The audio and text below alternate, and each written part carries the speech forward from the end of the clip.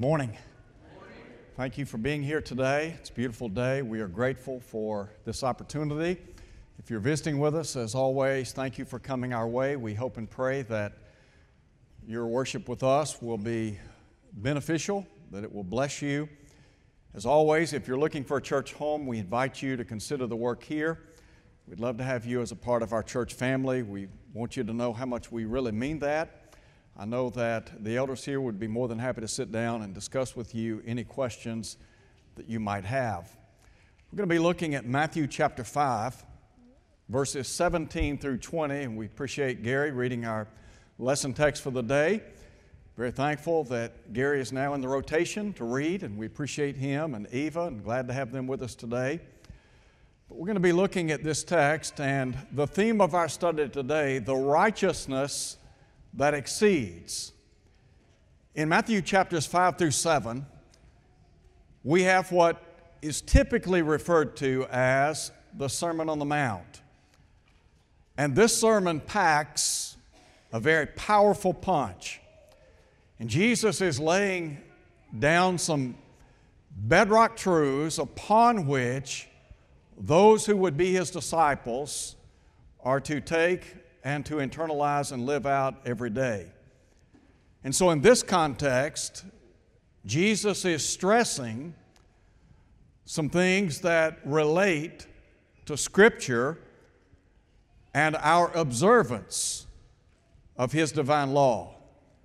And so in Matthew chapter 5, you remember Jesus had set forth what we typically call the Beatitudes. And then He talked about the influence that we are to exert in the world in which we live, that we're to be salt and light. And now He begins talking about the focus of Scripture. And then there is the fulfillment of Scripture. Thirdly, our faithfulness to Scripture. So let's look at what Jesus had to say in the long ago in this monumental lesson that He had set forth some 2,000 years ago that's still very applicable, pertinent to us today. So number one, the focus of Scripture. If you want to know something about the focus of Scripture, let me just sum it up for you in one word: Jesus. There's a passage found in the book of Hebrews in chapter 2, verse 9 that I think really helps to bring everything into focus, so to speak. The Hebrew writer said, "But now we see Jesus, who was made a little lower than the angels, crowned with glory and honor, that He, by the grace of God, might taste death for every man." But I really like the phrase, "But now we see Jesus." In the Old Testament, the prophets of old began unfolding a picture of the Messiah to come. Matter of fact, there is what we would call the promise of the coming Messiah. That promise was made and began to unfold going all the way back to Genesis chapter 3, verse 15, and the fall of Adam and Eve in the Garden of Eden. Now bear in mind, God had a plan in place before He ever made the world or the human family. God had a plan in place so that when man sinned, because God gave man the ability to make choices in life, and as a result of God's omniscience, the ability to know everything, God realized that man at some point in time would make the wrong decision, thereby bringing sin into the world and thus standing in need of a Savior, a Redeemer. And so the Bible is really about salvation, redemption in Christ. And Jesus is the one who would make that happen. Now we talk about the promise that was made in Genesis 3:15. And you remember in chapter 12, God called on a man by the name of Abraham to leave his family home, and to migrate to a country that God said, "I will tell you of." The Hebrew writer said that he obeyed the will of Almighty God, and God said, "Through your seed line, all families, all nations of the earth are going to be blessed." Later in the book of Genesis, God would say that the promised seed, the Messiah, would come through the tribe of Judah. And you read about that in Genesis chapter 49. He would also come through a very specific family, that being David, according to 2 Samuel chapter 7. He would be born of a virgin. It's what Isaiah said in chapter 7, verse 14. He would be called Wonderful Counselor, Mighty God, Everlasting Father, the Prince of Peace. Jesus is the focus of Scripture. He is the focus in the Old Testament. He is the focus in the New Testament. But then, not just the promise of the coming Messiah, but what about His purpose? I don't know if it could be better stated than is found in Matthew chapter 1, verse 21, when the angel said to Joseph in a dream that that which had been conceived in Mary was of the Holy Spirit. And the angel said, "She shall bring forth a son, and shall call his name Jesus, and he shall save his people from their sins." Now you remember what the Hebrew writer said back in Hebrews chapter 2, verse 9? That he would taste of death for every man. Jesus would say in Luke 19, he had been in the home of Zacchaeus, made a favorable impression upon him. And Jesus said, "The Son of Man has come to seek and to save the lost." The Lord Jesus understood His purpose. He recognized that God had laid upon His shoulders a divine will. That will would be executed to perfection. Through whom? Through Jesus. As Paul said, He was made in the likeness of men. Being found in fashion as a man, He humbled Himself and became obedient unto death, yes, even the death of the cross. So Jesus died and willingly suffered in my stead. As Peter said, He bore my sins in His body on the cross. As the Apostle Paul would comment in 2 Corinthians chapter 5, Him who knew no sin, He became sin on our behalf, that we might become the righteousness of God in Him. So we talk about the focus of Scripture, but then secondly, what about the fulfillment of Scripture? Did you know that Jesus affirmed time and again that His goal was to fulfill God's eternal plan? Matter of fact, that was His aim. Now, Jesus said in Matthew chapter 5, in the long ago, you remember again in verse 17, the passage that Gary read a moment ago. He said, think not that I came to destroy the law. I did not come to destroy it, but to fulfill it. And then He said, most assuredly, I say to you, heaven and earth shall not pass away. Listen to this. Heaven and earth shall not pass away. One jot nor one tittle shall not pass from the law until all is fulfilled. A jot was the smallest letter in the Hebrew alphabet. A tittle really literally meant little horn. We would call it an accent mark. And so we talk about the precision of the law of Almighty God. Now Jesus, as I said a minute ago, He came with the aim of fulfilling that law, didn't He? Do you remember, for example, in John chapter 9, Jesus said, I must work the works of Him who sent me while it is day. The night comes when no man can work. So here's Jesus saying that I have a limited amount of time on planet Earth. He spent some 33 years on planet Earth, 3 of which, 3.5 years, consisted of His ministry. And Jesus would say in John chapter 6, in verse 38, I came down from heaven, not to do my own will, but the will of the Father who sent me. Jesus was mindful of the Father's will. The psalmist of old, quoted by the Hebrew writer, said, the Lord Himself said, I come in the volume of the book, it is written of me, to do your will, O God. That was the goal of Jesus. His aim was singular in nature, wasn't it? Matter of fact, the Bible tells us in Romans chapter 10, verse 4, that Jesus He was the aim or end of the law. The law of Moses was a schoolmaster, a tutor, to point people in the direction of the Christ. And so, Jesus is talking about the importance of fulfilling that law. The Lord did not come to invalidate the law or to frustrate the purpose of the law, but rather His intent was to come and to fulfill it to perfection. The question is, did He do that? And the answer would be yes, didn't He? Do you remember what Jesus said, John chapter 17, the shadow of the cross? I've glorified you on the earth. I've finished the work which you've given me to do. Do you remember when He was hanging on the cross between two thieves and He said, it is finished? Before Jesus ascended to heaven, in Luke chapter 24, here's what He said to His apostles. He said, these are the words which I spoke to you while I was with you, that all things must be fulfilled, which were written in the law of Moses, the prophets, and the Psalms concerning me. And then the Bible says that He opened their understanding that they might comprehend the Scriptures.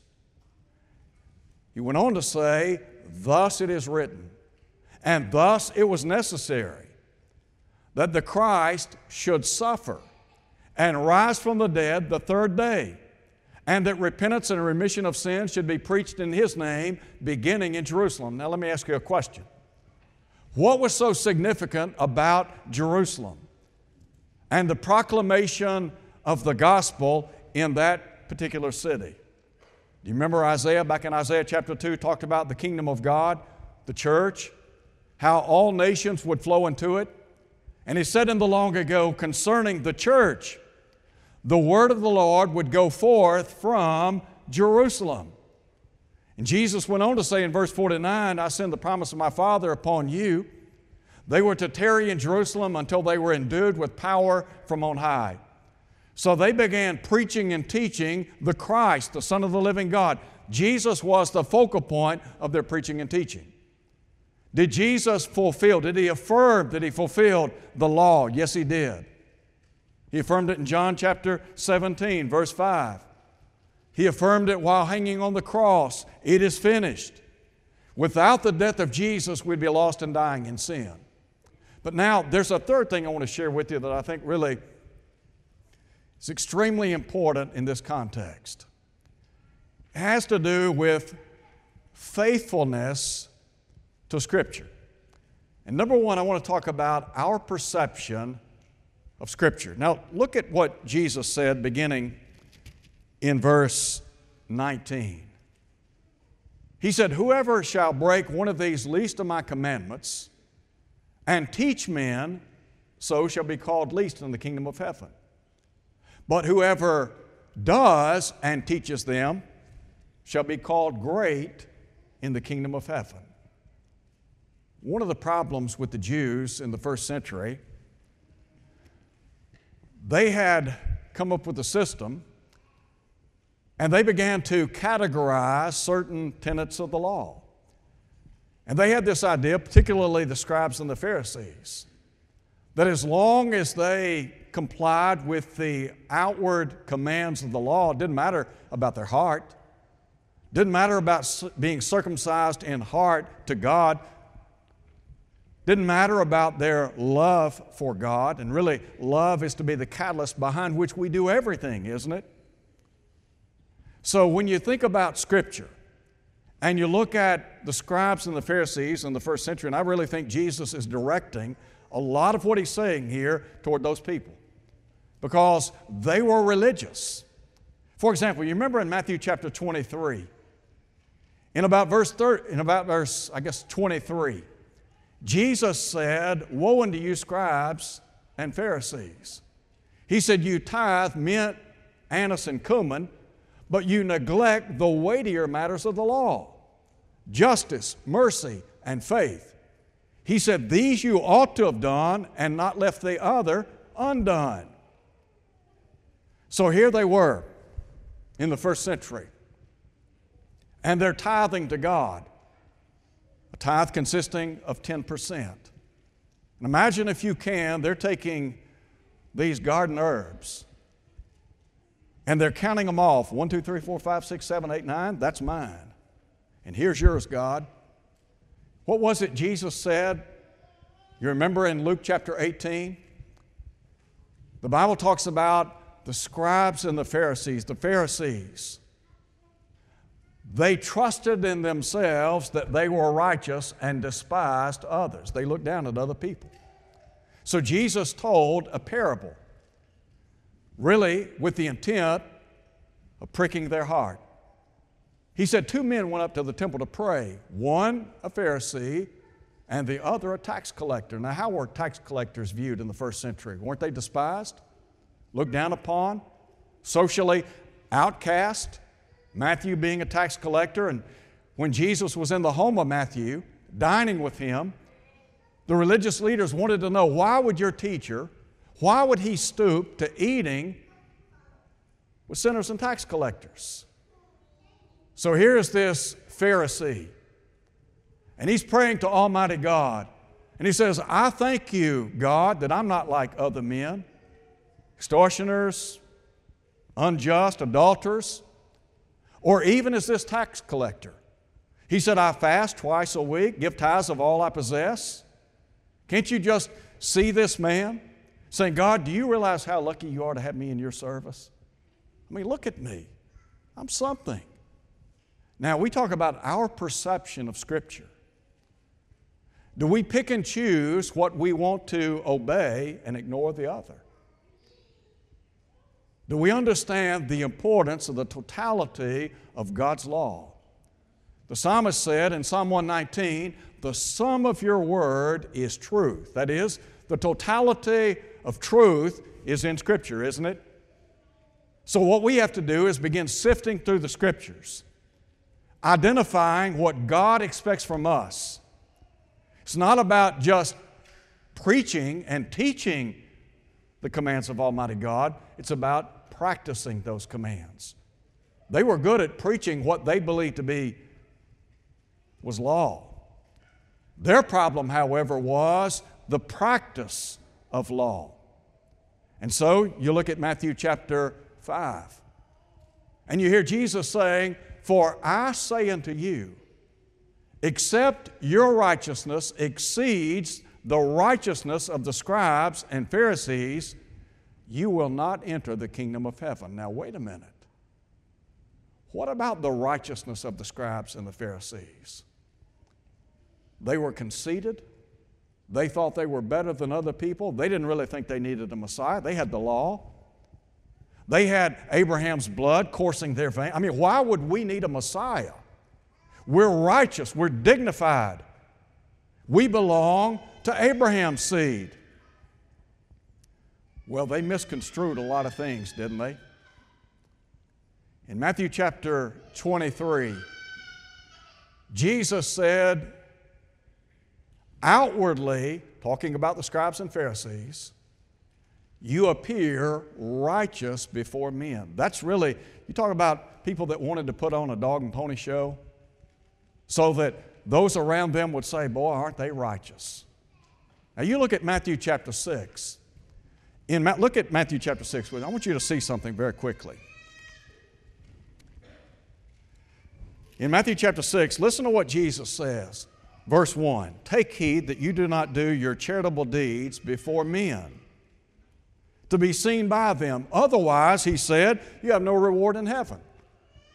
Can you just see the scribes and the Pharisees engaging in acts of benevolence? And their purpose was not because they were motivated by love for God to help their fellow man, but rather the idea was they engaged in these benevolent works so that others might see them and say, boy, aren't you something?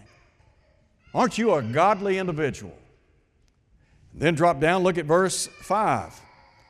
Jesus now talks about prayer. And he said, when you pray, you shall not be like the hypocrites, for they love to pray standing in the synagogues and on the corners of the streets. Why? That they may be seen by men. That was the idea right there. They wanted folks to see them praying in public places so that the attention would be directed toward them. And these folks around them, seeing them pray a very pious prayer and hearing them would say, boy, aren't they something? I mean, these are the religious upper crust. Drop down now, look at verse 16. He said, "Moreover, when you fast, do not be like the hypocrites with a sad countenance, for they disfigure their faces, that they may appear to men to be fasting. Surely I say to you, they have their reward." You see what Jesus is saying here? Jesus is directing His attention to people who are going through the outward forms of the law. But internally speaking, in terms of genuinely loving God and being motivated to serve Him and obey His word from the heart, dead. In Matthew chapter 23, Jesus talked about those who were sitting in Moses' seat, the scribes and the Pharisees. And He said, "Whatever they bid you to observe, that observe and do. But do not according to their works." Why? Because they say and do not. So what's the point here? Number one, what's your perception of Scripture? There are no least and great commands. They're all important, aren't they? Every single command of God is important. Every command that relates to our worship to God, every command that relates to our work on behalf of the Lord, every command that relates to our ways in the Lord, that is, how we conduct ourselves, they're all important. There are no big laws and little laws. And the scribes and the Pharisees, they were all about outward form. They wanted people to think, man, these guys are something. But the bottom line was, internally, they were dead as dead can be. So there is the perception of the law, but then, secondly, the practice of the law. In their mind, you know what?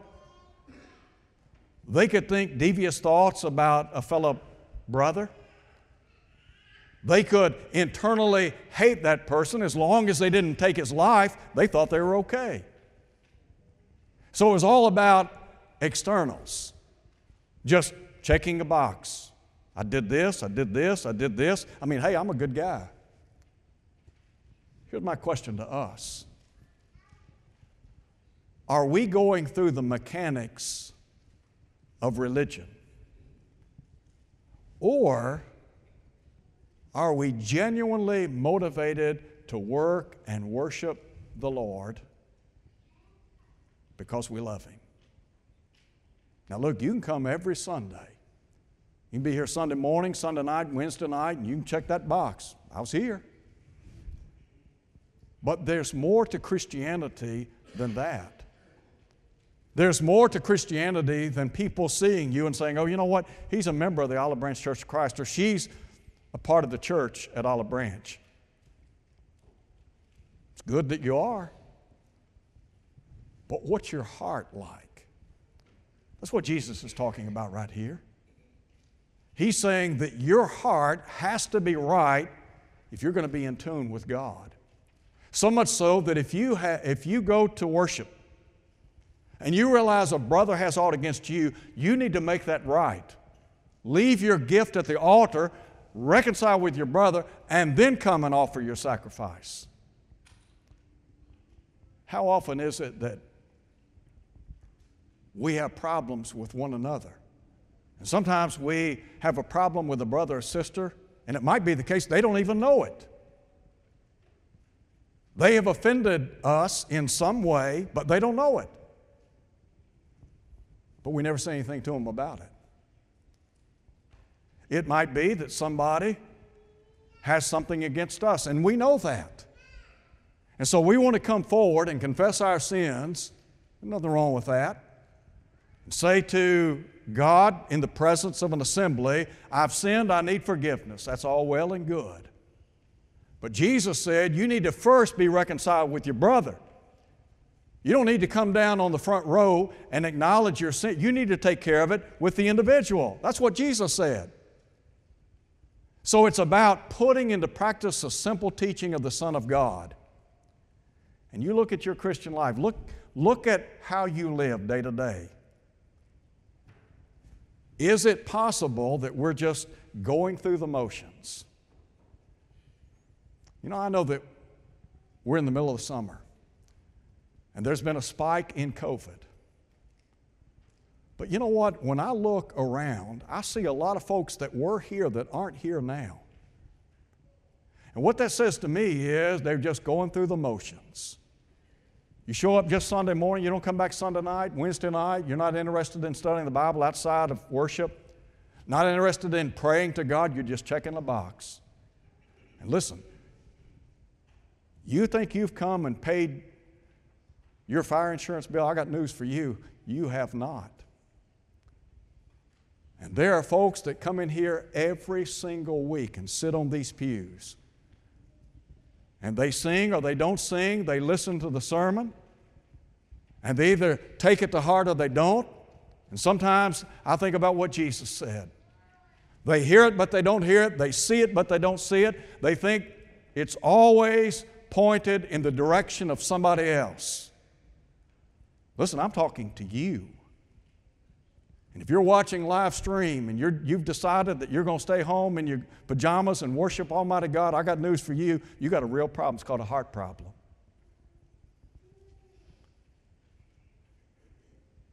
Why is it some folks never come back on Sunday night? And if you ask them, they'll tell you, I think I'm in good standing with the Lord. Unless there is a viable reason for not coming to worship when we meet. If you choose to sit home and watch television or go play golf or go do something else, I've got news for you. The kingdom is not first in your life. And listen very carefully, you will not go to heaven. Do you understand that? You're not going to heaven. And we got some folks in this congregation, they need their cage rattled. You might be here today and you need your cage rattled. You need to wake up and understand this is not take or leave. But rather, we're talking about the very heart of Christianity, the heart of serving the Lord. And if your heart is not in it, if you're not genuinely serving the Lord from the heart, you might as well go home. If you're not here for the right reason, then why are you coming? Why do you come? Why do you do what you do? Think about that for a minute. Why is it that you do what you do on the first day of the week? Why do you come to services on Sunday morning? And why is it some folks will be here Sunday morning, but I know without a shadow of a doubt they will not come back Sunday night? I can tell you why. It's called the heart. Jesus said, out of the abundance of the heart, the mouth speaks. And you look at Matthew chapters 5 through 7, every single thing points in the direction of one place. It's called the heart. So what about you today? You want to be a child of God? You want to live for God? You better put Him first. Don't leave here today thinking that you can go about your business in life and you can have a part of the kingdom in your life and that you've already sealed the deal and you're going to heaven. I've got news for you. That's not the case. Listen to you. Seek first the kingdom of God. That means before anything else. If the kingdom is not first in your life, you're in real trouble. I'm not saying that to frighten you, terrify. I'm just telling you the truth. And here's what Paul asked many years ago. Have I become your enemy because I tell you the truth? Do I want to be liked? Yes. Do I care whether or not people appreciate me or love me? Yes. But look, my job is to preach the gospel.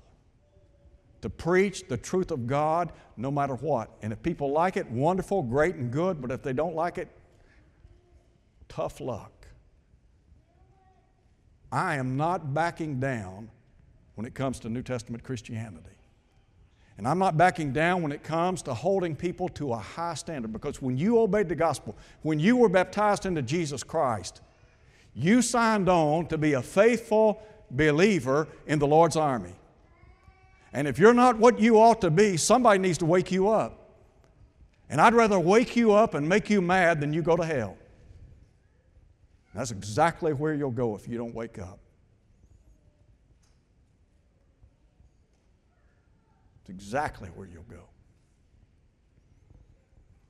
So my question, is your heart in Christianity?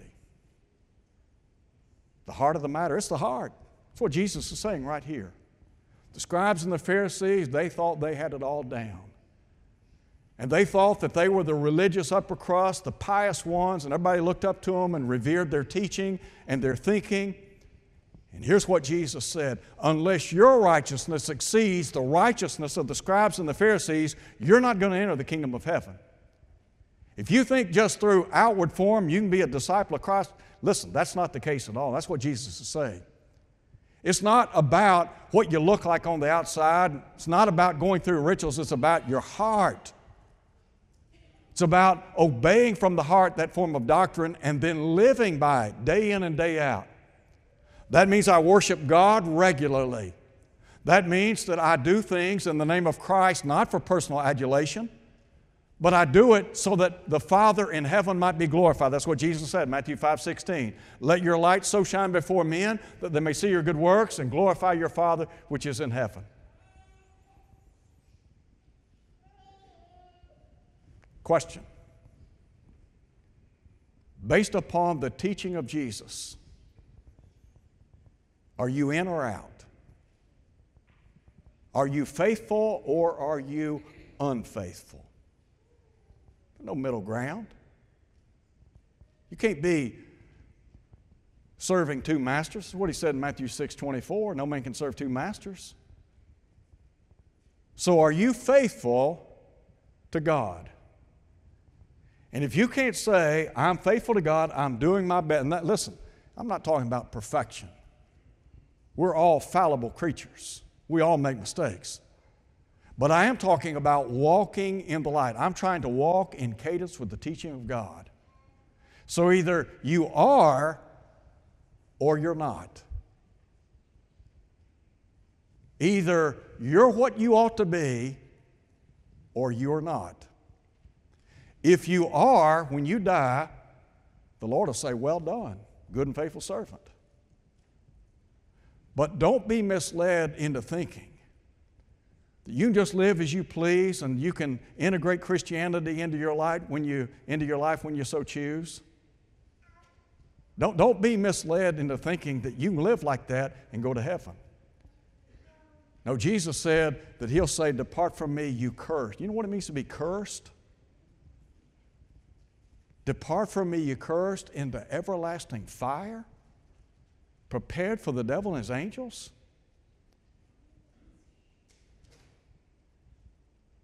Do we understand what he's talking about?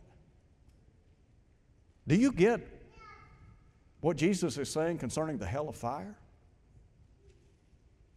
That if you don't have your life what it ought to be, you will burn forever. Is that what's going to happen to you? You're going to be lost? There'll come a day when your eternal state will be sealed forevermore. I just wonder how many people are in eternity as we speak. They heard the gospel, some obeyed the gospel, and then they began drifting spiritually. They died in a state of unfaithfulness, and they are lost. There are those who have heard the gospel. They know what the Bible teaches. They know they're to be faithful to God once they obey the gospel, but they never obey. Lost. My prayer for you is that you, as well as myself, will take to heart the teaching of Christ. That we'll try to live in such a way so that we can glorify God and have a home in heaven. So if you're here today and you're not a Christian, what would keep you from doing what you know you need to do? I mentioned a moment ago, people in eternity as we speak. Don't you know there are people in eternity right now that wish they could hear the invitation song one more time? They'd be on the front row before you know it. There are some who are unfaithful that in their heart of hearts right now they're thinking, boy, I wish I could make it right. Don't wait too late. The Bible says today's the day of salvation. So if you're here today, you're not a member of the body of Christ, why not put your faith and trust in Jesus? Believe that He's the Son of God, repent of your sins, confess His name, be immersed in water so that all your sins can be washed away, and then be faithful. If you are faithful till death, the promise is the crown of life. If you're here today and your life's not what it ought to be, and you know right now that you need to make some things right before you leave this world, we would be privileged to pray with you and for you. And God will abundantly pardon as we stand and sing.